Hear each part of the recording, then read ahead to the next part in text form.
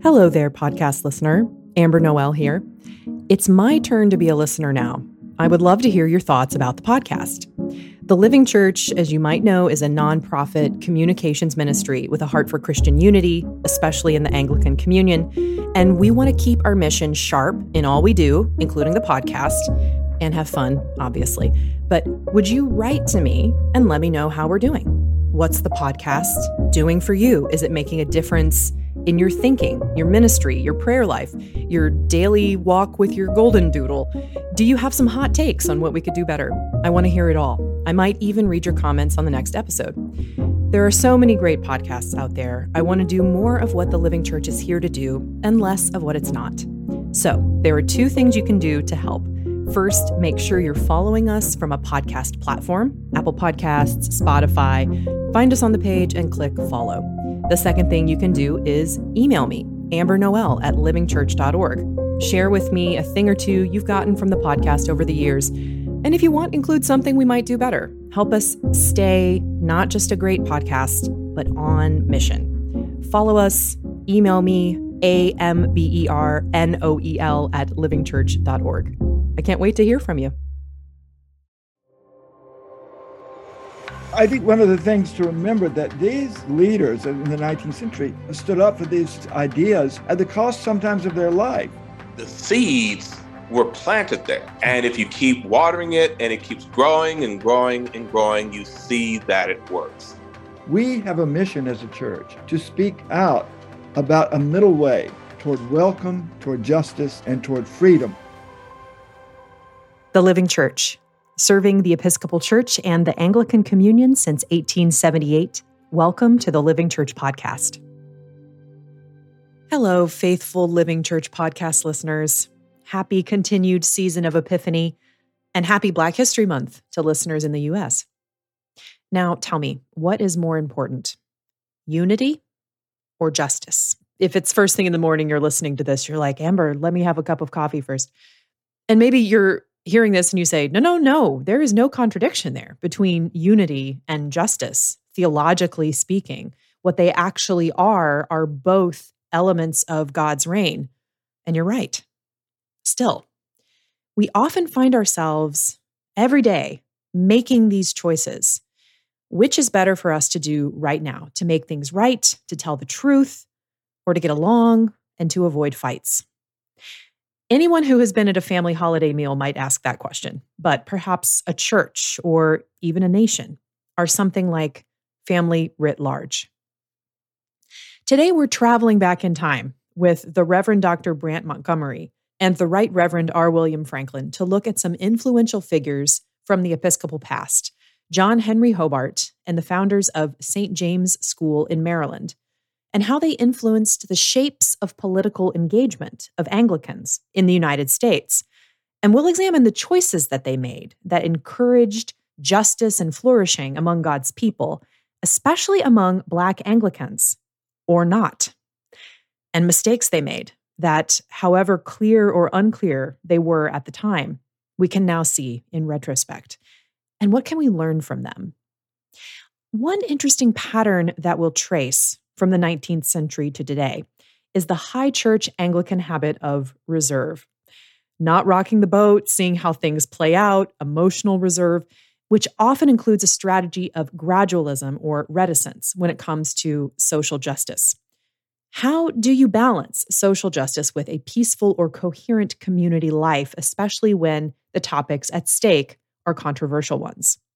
Is it a matter of balance at all? Or is it some other kind of equation that we're working with? Together, Father Brant and Bishop Franklin will examine this speckled history as it plays out in these leaders' responses to social ills and evils, especially those that affect Black Americans, from slavery to civil rights. And oh yeah, what do the Anglo-Catholics have to do with all this? I know some of you are already talking back to me. What about the Anglo-Catholic movement? Yes, we'll go there. And a quick note about today's episode. It was recorded in 2022, and so there are some references to current events of the time that may have developed since the episode was recorded.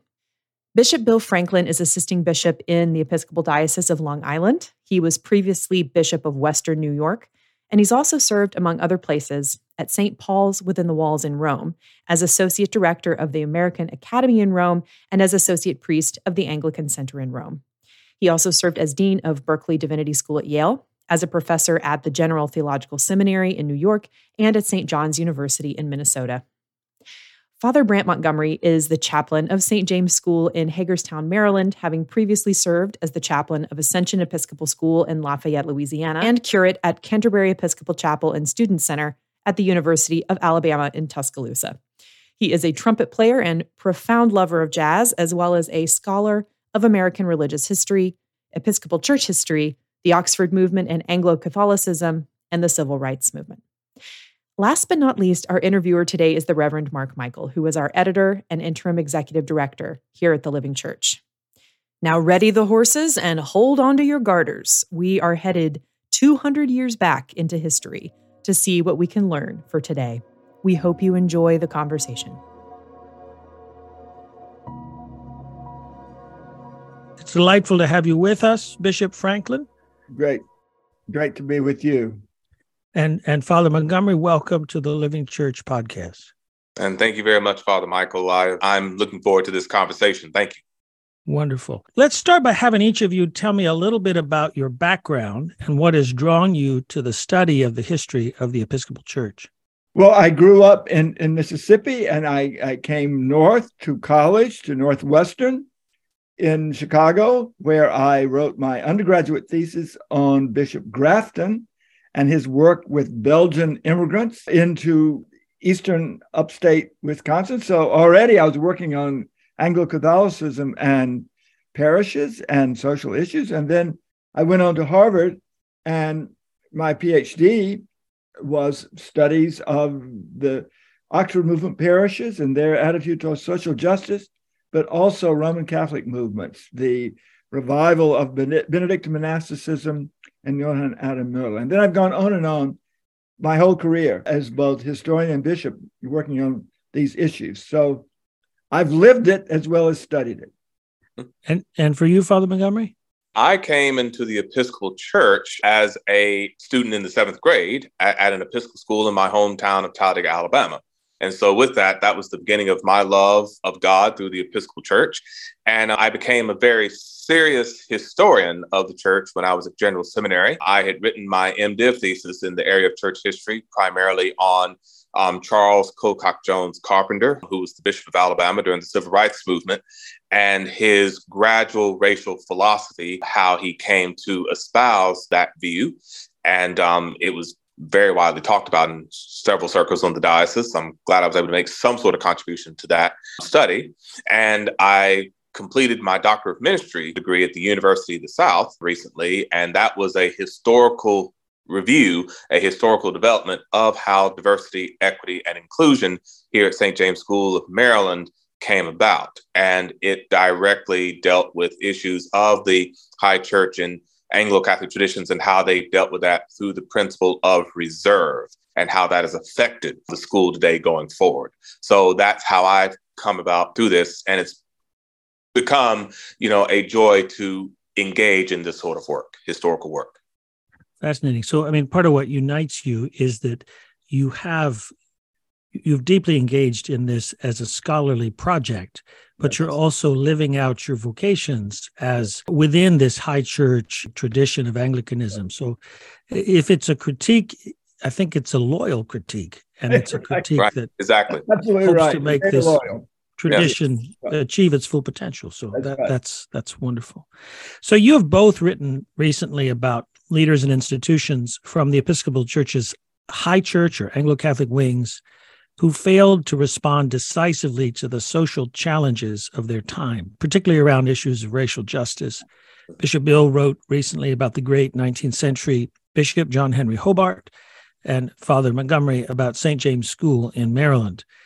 Can you tell us a little bit more of the stories? Maybe you could speak first, Bishop Franklin, about Hobart and the ways that the challenges they faced and how they failed to meet, perhaps, from our perspective, the challenges of the time. Well, I got involved in this project of studying Bishop Hobart because this is the 200th anniversary of the founding of Hobart College in Western New York. And our presiding bishop is a graduate of Hobart College, and he asked me to work with the college on the figure of John Henry Hobart, who founded the college. The college is named for him. And in my view, Bishop Hobart is the greatest leader of the Episcopal Church in the 19th century. And I served as Bishop of Western New York. So that gave me a deep understanding of the culture and the people of Western New York. And I have spoken a number of times at Hobart College. The issue is that Hobart, on the one hand, was this great figure. He helped redefine the ecclesiology, the theology of the Episcopal Church, that we're not a state church. We would have disappeared. We were on the wrong side of the American Revolution. But we're a church of the people, perfectly fitted to America, a democracy in which the people elect and the clergy elect the bishops and the representatives, delegates, deputies to General Convention, and which the Episcopal Church must be a Catholic church in that it not only Catholic in our theology, but Catholic in the wideness of the boundary of reaching out to all the people.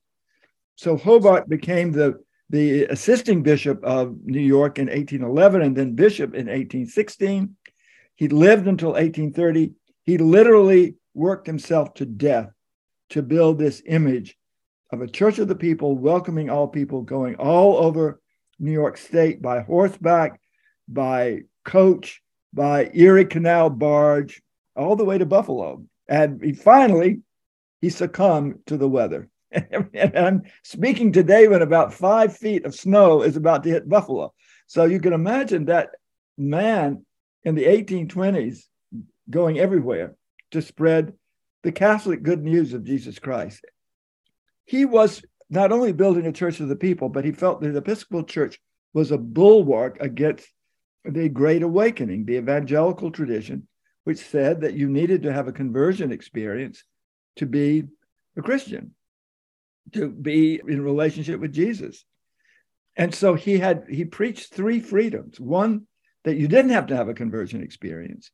Number two, that you did not have to sign an elaborate theological document.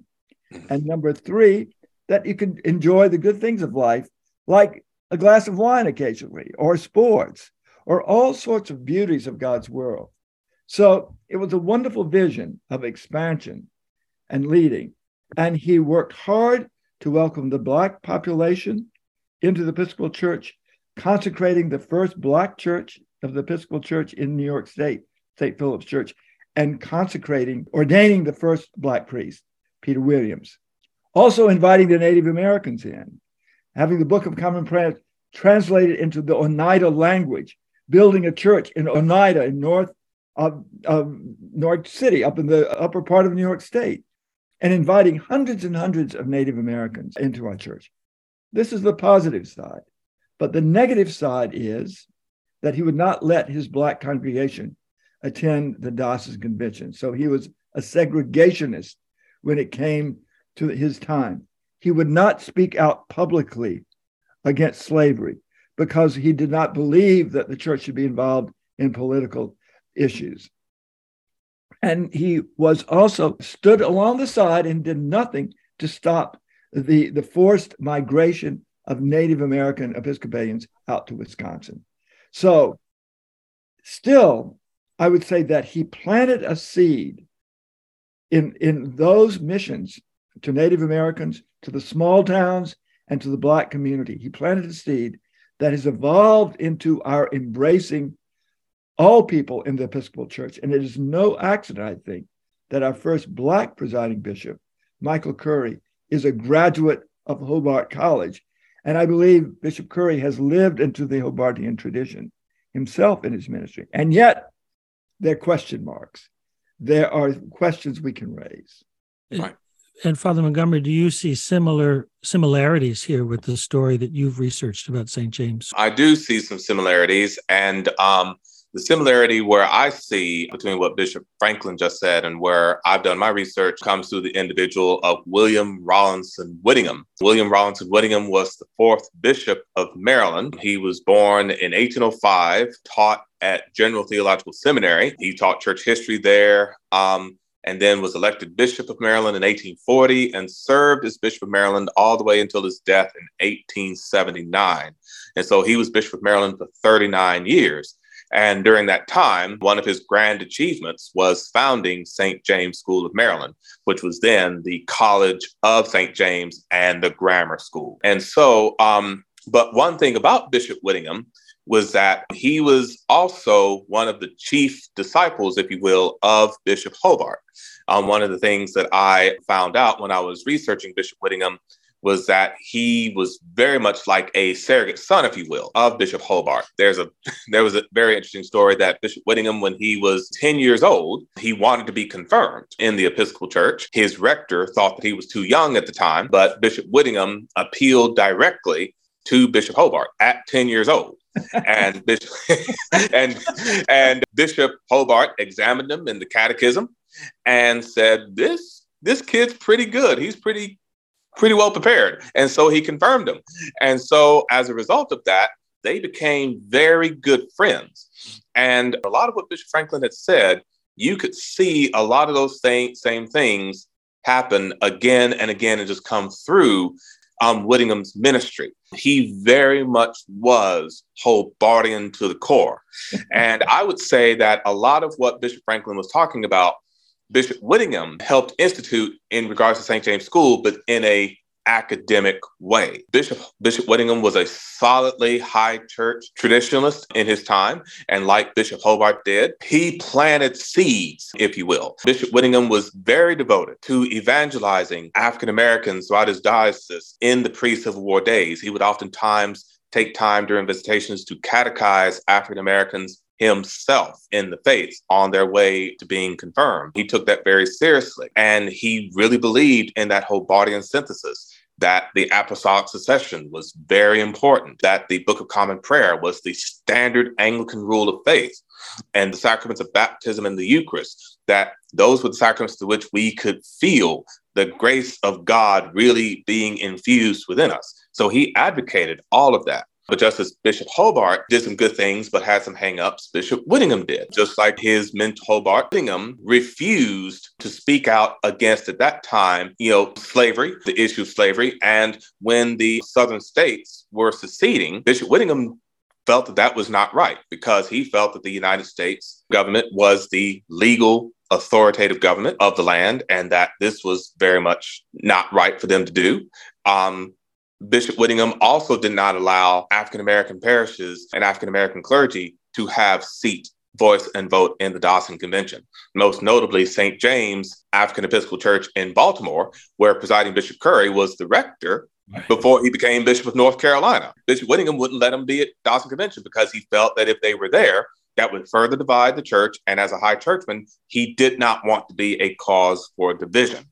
And so, like Bishop Hobart did years ago, Bishop Whittingham, in a way, had a lot of these hangups. So he planted seeds, and he planted seeds within, the students here at St. James to, go out and to be, those people that they should be in the world, but yet there were some hangups there. And you trace this tendency beyond the time of Bishop Whittingham, right? You yes, exactly. Looked at this tendency toward a very cautious approach to social justice issues through the rest of the 19th century on into the 20th century. A couple of days ago, we had a solemn evensong in memory of Bishop Whittingham here at St. James. And I mentioned that in 1869, when the school was refounded, Bishop Whittingham found himself increasingly as one of the last vestiges of the old high church generation. Because beginning at that time, the Anglo-Catholics were beginning to take over, those who were advancing, the principle of advanced ceremonial to teach the theology of the high church tradition that they too believe, but trying to teach it to the people in a way that they would understand. Bishop Whittingham felt that that was a little too much. And so he actually didn't like that. And so when the school was refounded in 1869, he hired a headmaster who came from an old high church family. It was Henry Young, whose uncles were, both the bishops Onderdonk of Pennsylvania and New York, solidly old school high churchmen. And so because of that, that tendency of reserve, of gradualism became infused in St. James, and it really wouldn't begin to go in the way that it should be until the hiring of Father Jack Owens as headmaster in 1954. But I think Father Brandt has mentioned the date 1869 with regard to St. James. I need to say that the Diocese of New York did not integrate its diocesan convention until after the Civil War, until 1869, 1870. So think of, there was that whole period. However, as the High Church Hobartian movement evolved into the Anglo-Catholic movement, was in the Diocese of New York, the successor of Hobart's movement. Churches like the Church of the Transfiguration, the first Anglo-Catholic parish in New York City in 1848, started inviting Black members into their church. So Transfiguration was an integrated church in which Black communicants and others were baptized. In fact, but next to the baptistry was a stained glass window of the baptism of the Ethiopian eunuch. Okay, so that was 1855. And then in 1863, when there were the Civil War draft riots in New York City, and the white population was rioting because they didn't want to be drafted, Black people came inside Transfiguration, and the priest, Father Houghton, the founder of the church, stood with the cross at the door of the church, and he said, "Out, you devils," meaning the white mob that was trying to come in and kill the members of his parish. So this evolves into a heroic tradition, which is part of the Anglo-Catholic movement, which both of us have studied. That Anglo-Catholicism, at its core, has always so often been a part of social justice, not something to the side, but really bringing the sacramental life, preaching, the community, beautiful worship, to people of all classes and all sectors. And I think I see this already rooted in Bishop Hobart. He didn't live to see the Oxford movement, the Anglo-Catholic revival. He influenced Newman and Pusey and others at the very, very beginning. But this is part of our heritage. And let me make one point more, and then Father Brandt may want to comment on this. Hobart was a young man when he was doing this. He was consecrated bishop when he was 36. That gave him the energy to go all over the state and be an apostle, a missionary, exactly what a bishop should be doing. And he saw preaching as one of his important methods of this. That old tradition, well, if you're too excited as an Anglican preacher, you're not showing you really are an Episcopalian. He couldn't stop being joyful about Jesus and preaching Jesus. And so his motto was evangelical truth and apostolic order. And I think that is a motto for the Episcopal Church still today. Right. And I would definitely agree with what Bishop Franklin said. And I could see another connection here with another one of St. James's founders that I wrote very extensively on, and that was William Augustus Muhlenberg. Muhlenberg, before he went on to found institutions, I believe he founded St. Luke's Hospital in New York, and a very good retirement community where I think he was buried at the time that he died. But before that, a lot of people don't realize that Muhlenberg was a very effective church educator. And he is considered to be the father of Episcopal church schools. And the movement that he started was the church school movement. And, Muhlenberg really did believe that, that the Episcopal Church had this call upon it. And Whittingham shared this, that the church had a duty to raise up its young people in the faith and to teach them in the ways that it should go. Muhlenberg believed that the church should stir one's heart toward doing good. And so he put the principles of the church school that he embodied within, an academic model that the church could put forward. Now, the one thing about Muhlenberg, though, even though a lot of his views were very similar to the high church tradition, Muhlenberg did not call himself a high churchman. He would not have called himself a high churchman. He called himself an evangelical Catholic. But I found that a lot of his evangelical Catholic views, the school basically as an extension of the body of Christ into the world, the church in an academic mode, and the community of the school being a representative entity of how we should be and how we should reflect the diversity of all people, that was largely, shared by Anglo-Catholics coming along years later.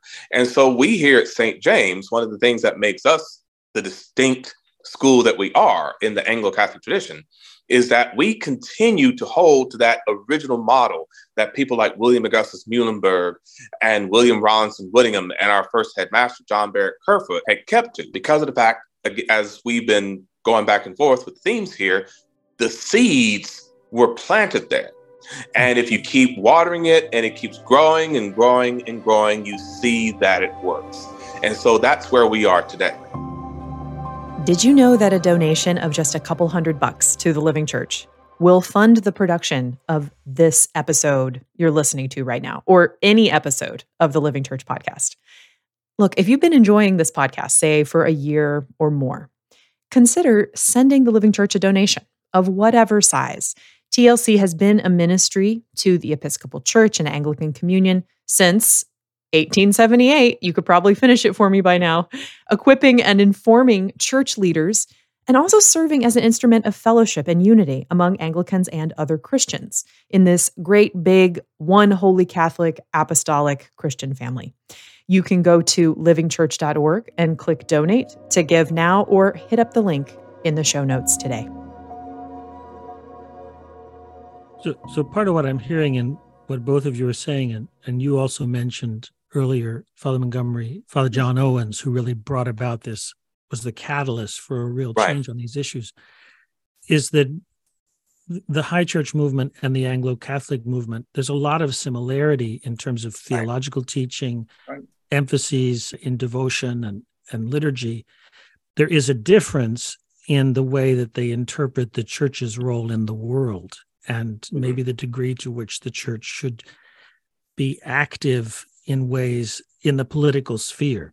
Right. And I'm curious if, one of the things that you mentioned at the very outset, Bishop Franklin, was the challenges of the Episcopal Church kind of finding its feet after the American Revolution. To what degree do you think the Episcopal Church began to fit into American society in a different way that enabled this shift in, say, the register of political engagement?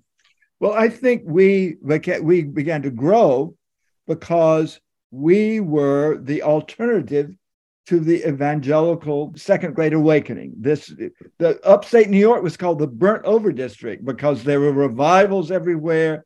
People were moving toward this emotional form of Christianity. And he presented us as an alternative to that, an alternative that, for example, took science seriously and education seriously. He founded Hobart College for that district, the burnt over district, to form leaders for small town America who would be patriotic, but believe in the Catholic tradition of our church and believe in an educated form of Christianity. And it's so interesting. We're talking here about educational institutions founded by Hobart and this movement. General Theological Seminary, Hobart College, St. James School. We could go. That has been a mark of our church, an educated form of Christianity that takes science seriously.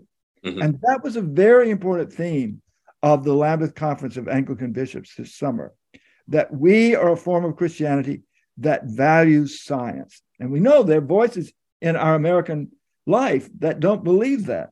We must be apostles of this form of Christianity today, just as Hobart. So all of these things were attractive to the American public. Right. Gradually, we began to grow, double, triple, quadruple our membership. And then we even grew farther after the Civil War. So God blessed us, I think, with these leaders who were able to adapt the monarchical English tradition of Anglicanism to a democracy and to a form of our church that embraced the whole of the population. Right. And I would like just to speak just a little bit about how Father Owens, who became headmaster in 1955 and served until 1984. He served for 29 years. I would just like to speak about how he was able to really transition St. James from that old school Oxford movement model to the Anglo-Catholic model. Because when he was hired as headmaster in 1955, he had been the first ordained headmaster that the school had had since John Barrett Kerfoot, our first headmaster.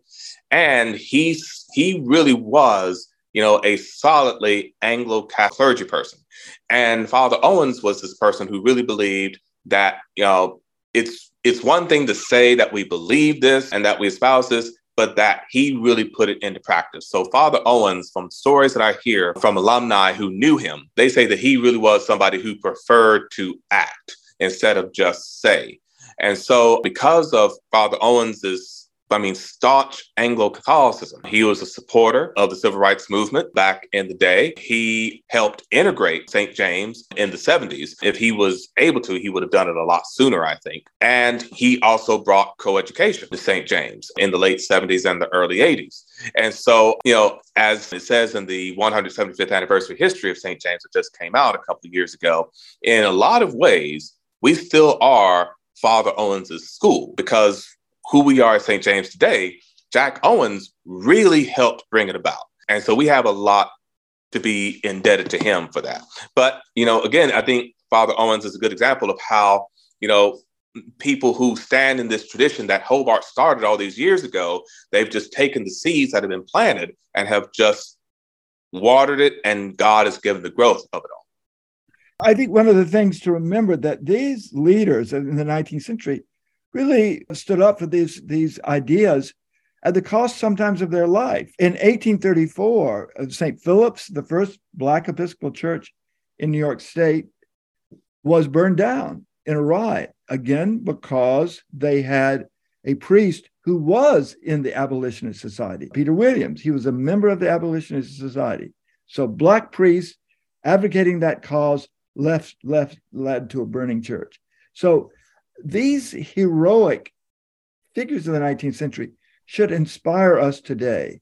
As our country is divided, we have a mission as a church to follow their example, to speak out to what the Catholic tradition of Christianity, as understood by Anglicanism, has to tell us about a middle way toward welcome, toward justice, and toward freedom. All of those themes of John Henry Hobart. Right. I think bringing up division in the way that you did, Bishop Franklin, is a helpful segue to a question that I think is still very relevant to church leaders today. I mean, we're living, as you said, in a time of intense partisan divide. Someone described politics to me recently as a kind of taking a total war approach. Mm-hmm. We've seen things in the past few weeks, like the husband of the Speaker of the House being assaulted. That makes my sort of, 1850s alarm bells go off about this kind of thing happening on the floor of Congress, right? So the question is, and you spoke about this, Father Montgomery, in your paper about St. James School, that leaders were often saying things like, well, I would like to move things faster in terms of moving the school toward a more just, integrated future. But they would say, but if we get too political, it's going to destroy community life. That for a community to work, and a school, the community balance of a boarding school is a pretty delicate thing. Exactly. For this community life to work, we're going to have to set some things over on this side and say we're just not going to talk about those things. And so the question I have is, for a pastor today who wants to take the lead on an issue of social justice, will that destroy community life, or how can you do that in a way that will not impact community life in a negative way? And what might these leaders have to show us about that? Well, I would say for that is that we would have to keep the conversation going. One of the things that I am privileged to do here at St. James in my role as chaplain is that I co-chair the school's Diversity, Equity, Inclusion Committee. I co-chair that with our associate headmaster and academic dean. And we have been able to do a lot of good work through that committee. Like, for instance, one of the first things that we did was that we helped the Board of Trustees, who ultimately approved a diversity statement that the school had never had before. That was a very strong recommendation that was made to us by our accreditation body at our last visit with them. And they said, we really encourage you to do this. And we did this. And it was a statement that the board, largely liked, and they approved it.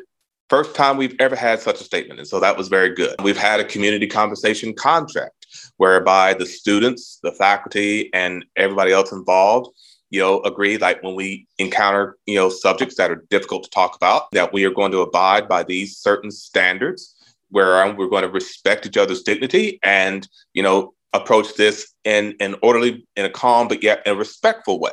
And there have been some other things that we have been able to do, but that's just because of the fact that we have been able to keep the conversation going and, keeping it going in a way where we invite all constituencies into the conversation, not leaving anybody out and not giving the impression that we want to leave anybody out. And that's a testament to our current headmaster on that. He is very much committed to every constituency of the school having buy-in to this.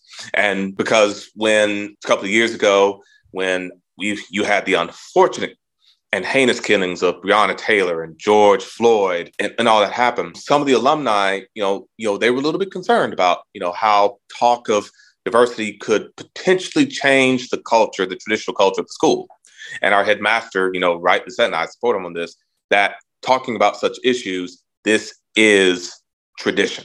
This is part of our tradition because Jesus himself talked about these things. And so issues of diversity, equity, inclusion, this has always been part of our tradition. And so we're just living into that. And we've seen some good successes of that. I would say that even though Hobart and the people of his time faced this challenge of our church being on the wrong side of the revolution, they believed that the Episcopal Church was the best way forward for the Christianity in the United States. And one of his followers once said, the Episcopal Church really is as though you would take the dome of St. Peter's Basilica in Rome and put it together with the dome of the United States Capitol. The Catholic tradition, the dome of St. Peter's, the Capitol, the democratic tradition, putting them together, you get this ideal, which Hobart believed was the ideal of the early church. The people spoke in the small communities of the early church. There were bishops. The apostolic succession is crucial. And yet we are a form of Christianity that is also adaptable to new circumstances. And he said, the Episcopal Church was the best hope of America. And I believe that's true today. And I think I think Father Brent would, despite our failures and faults, would agree with me on that. I would agree with you on that. Definitely would agree with you on that. And I think that's a very good picture that you painted there. And that, I can see that definitely here at St. James, because St. James, we are a school that makes it abundantly clear that we are an Episcopal school within the Anglo-Catholic tradition and that this is how we live into this. But yet at the same time, because of the fact we are an Anglo-Catholic school, we really emphasize that Anglo-Catholic nature that, calls us to be open to other people. And so particularly a lot of our international students, their parents, when they send their students to us for us to help form them, they always remark about how they are very appreciative for the openness that we have toward them. They said, we're clear about who we are, but yet it's not so much in a way that it shuts off anybody. And so they really are appreciative of that, and they see the good that we're trying to do. So I really do believe in what Bishop Franklin said, and it's very good. I just really believe that the vision still works. It still works. So to look at this another angle here, we look back on these church leaders in the 19th century and we say, how could you not have preached against slavery? How could you not have allowed Black clergy and delegates to participate in diocesan convention? How can you not have welcomed Black students into your school? Do you think it was harder then to see just how wrong these decisions were? So is it all just a failure of courage, or is there also a sort of a failure to see as clearly as we might see now? And I guess the question then is, do you think we suffer from some of the same kind of moral confusion now? And people will look at us in the future and say, how in the world could you not have seen that this thing was wrong or that thing was wrong? And I could speak to that because in Bishop Whittingham's case, I really do feel, and also, Dr. Kerford, our first headmaster, I really do believe that the high churchmen of that time, they really felt that they were doing the best that they could do under the circumstances that they were under. And again, it was just that ideal was that they did not want to cause any further division within the church, because the ideal is that the church is to be united, not divided. And, they saw how, the abolitionist movement was tearing churches apart, how other, social issues that were being talked about were tearing the church apart. And they did not want to be the cause of that. And so, that's why they were like, okay, well, we really shouldn't be talking about this, because if we do, it's just going to cause this further division. And we don't want to do that. And so I think that they were just trying, to do the best that they could under the circumstances that they were. Like, for instance, it's very clear that St. James, several of the administration who were local to the area, that they were slave owners themselves. And in my research, and also in the research of another Washington County historian, it came to light that Kerford himself was a slave owner. But then there was a certificate, an emancipation certificate that he signed, which talked about, it was about 2 or 3 years after he had bought this particular slave, which specifically made mention that he was emancipating, he was manumitting this particular slave by his original design. And so that particular phrase, by his original design, let me know and let others know who saw this, that he had engaged in this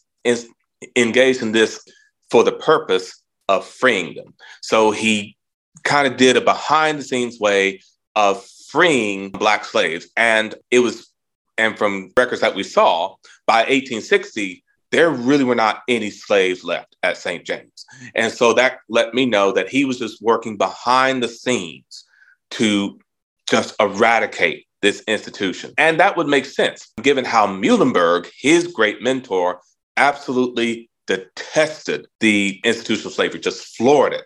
And so Kerford was thinking, okay, well, I'm below the Mason-Dixon line. My student body is majority Southern. How can I go about this in a way that does not bring any division, but at the same time, I can make some impact? And that's how he did it.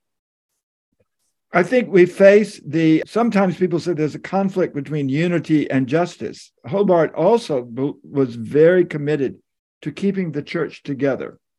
He did not want, even in the 1820s, for there to be a break-off of, let's say, a Southern church, and then the Diocese of New York and Connecticut and others, a high church. He wanted us to stay together. And some have said he would not speak out against slavery for that reason. So therefore, justice should have trumped. But on the other hand, he felt was a fundamental Christian tradition. And we must think about that in terms of our relationship with other churches.